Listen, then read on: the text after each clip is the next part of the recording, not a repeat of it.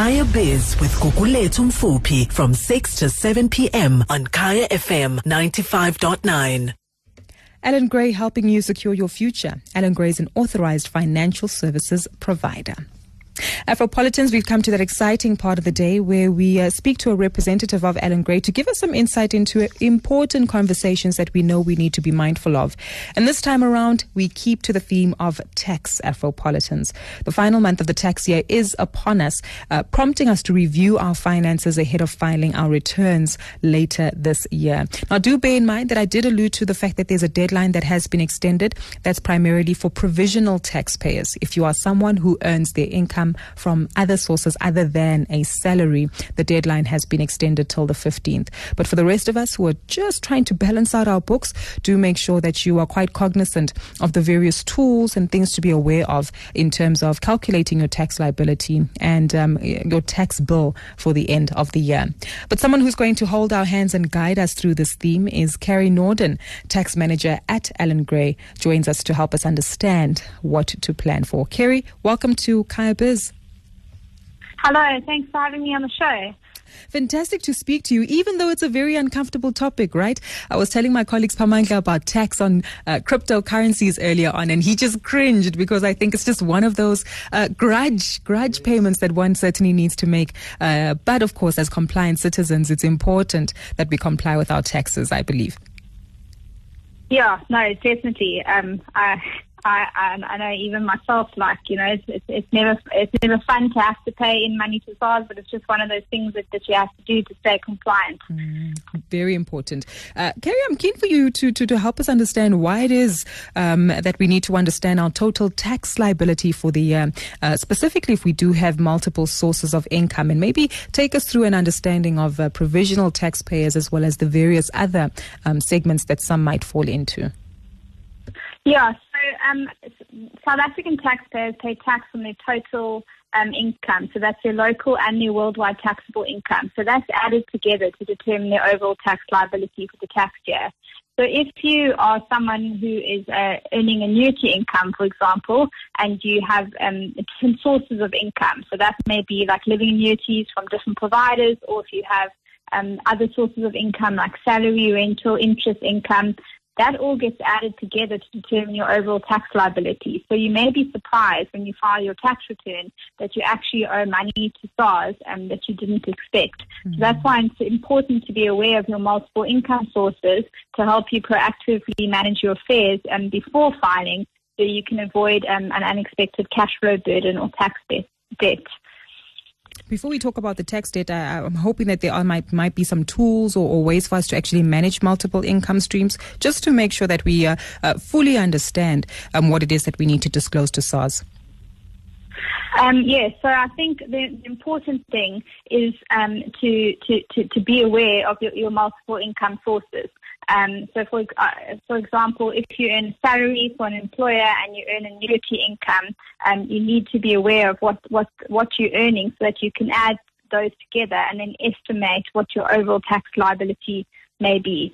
So that for me is the most important tool, just being aware of your overall situation so that you can kind of plan for it. Makes a lot of sense. Be aware of your situation. And that also speaks to the fact that if you are aware, then you'll be able to understand how you might end up with an unexpected tax bill. But what happens in that case where perhaps you find out that you actually end up with an unexpected tax bill and clearly have to make some adjustments to the payments that you make to SARS? Yeah, so what we're trying to encourage now with this like education drive is to assist taxpayers in proactively planning so that they can avoid that situation.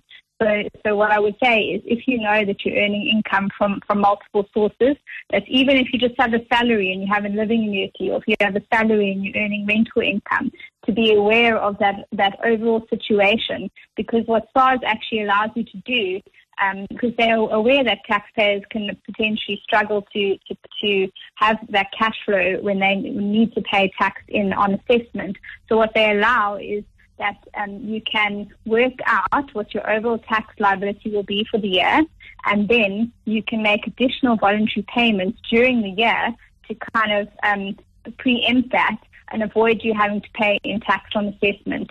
So what you can do is you can then, once you have an idea of what your overall liability is, you can go to those sources that have to withhold pay-as-you-earn tax each month, for example, from your annuity payments or from your salary, and you can ask them to apply one appropriate tax rate, which we refer to as like a higher rate, taking those multiple sources into account so that you kind of manage those payments monthly rather than getting an unexpected bill on assessment. Afropolitans, if you've just joined us, we're speaking to Carrie Norden. She's a tax manager at Allan Gray, giving us some details and insights as to how you, as a South African taxpayer who might earn multiple income streams, can make sure that you adequately able to calculate your tax bill at the end of the tax year. This is very, very important information, as we all know that sometimes you might be tempted to try to understate your income to allow you to pay a slightly lower tax, and that can be done legally through avoidance, but not through evading tax at all. And Carrie's given us a walkthrough in terms of making sure that you record all your multiple sources of income, understand where they come from, so that you can adequately prepare in terms of calculating what your tax liability to SARS will likely be at the end of your tax year. Carrie, I'd like us to get a better understanding as well as to if there are other ways of actually making a deduction, and I understand payee is one of those options. Give us an overview and understanding firstly of what payee tax actually is and how one can arrange a voluntary payee deduction.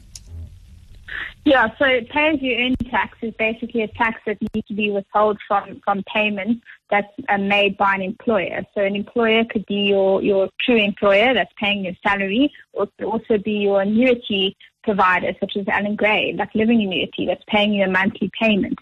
So that is like a tax that's withheld, and that if you only have one source of income, for example, on assessment, the pay-as-you-earn that's withheld each month may equal the pay-as-you-earn that you owe on an assessment, and if you've had no other income sources, you may be square, and then you don't have to pay in any tax. But because your employer and annuity provider only kind of see that source of income that they are paying, they apply the tax rebate. They both apply the tax rebate, and that's actually only meant to be applied once on assessment.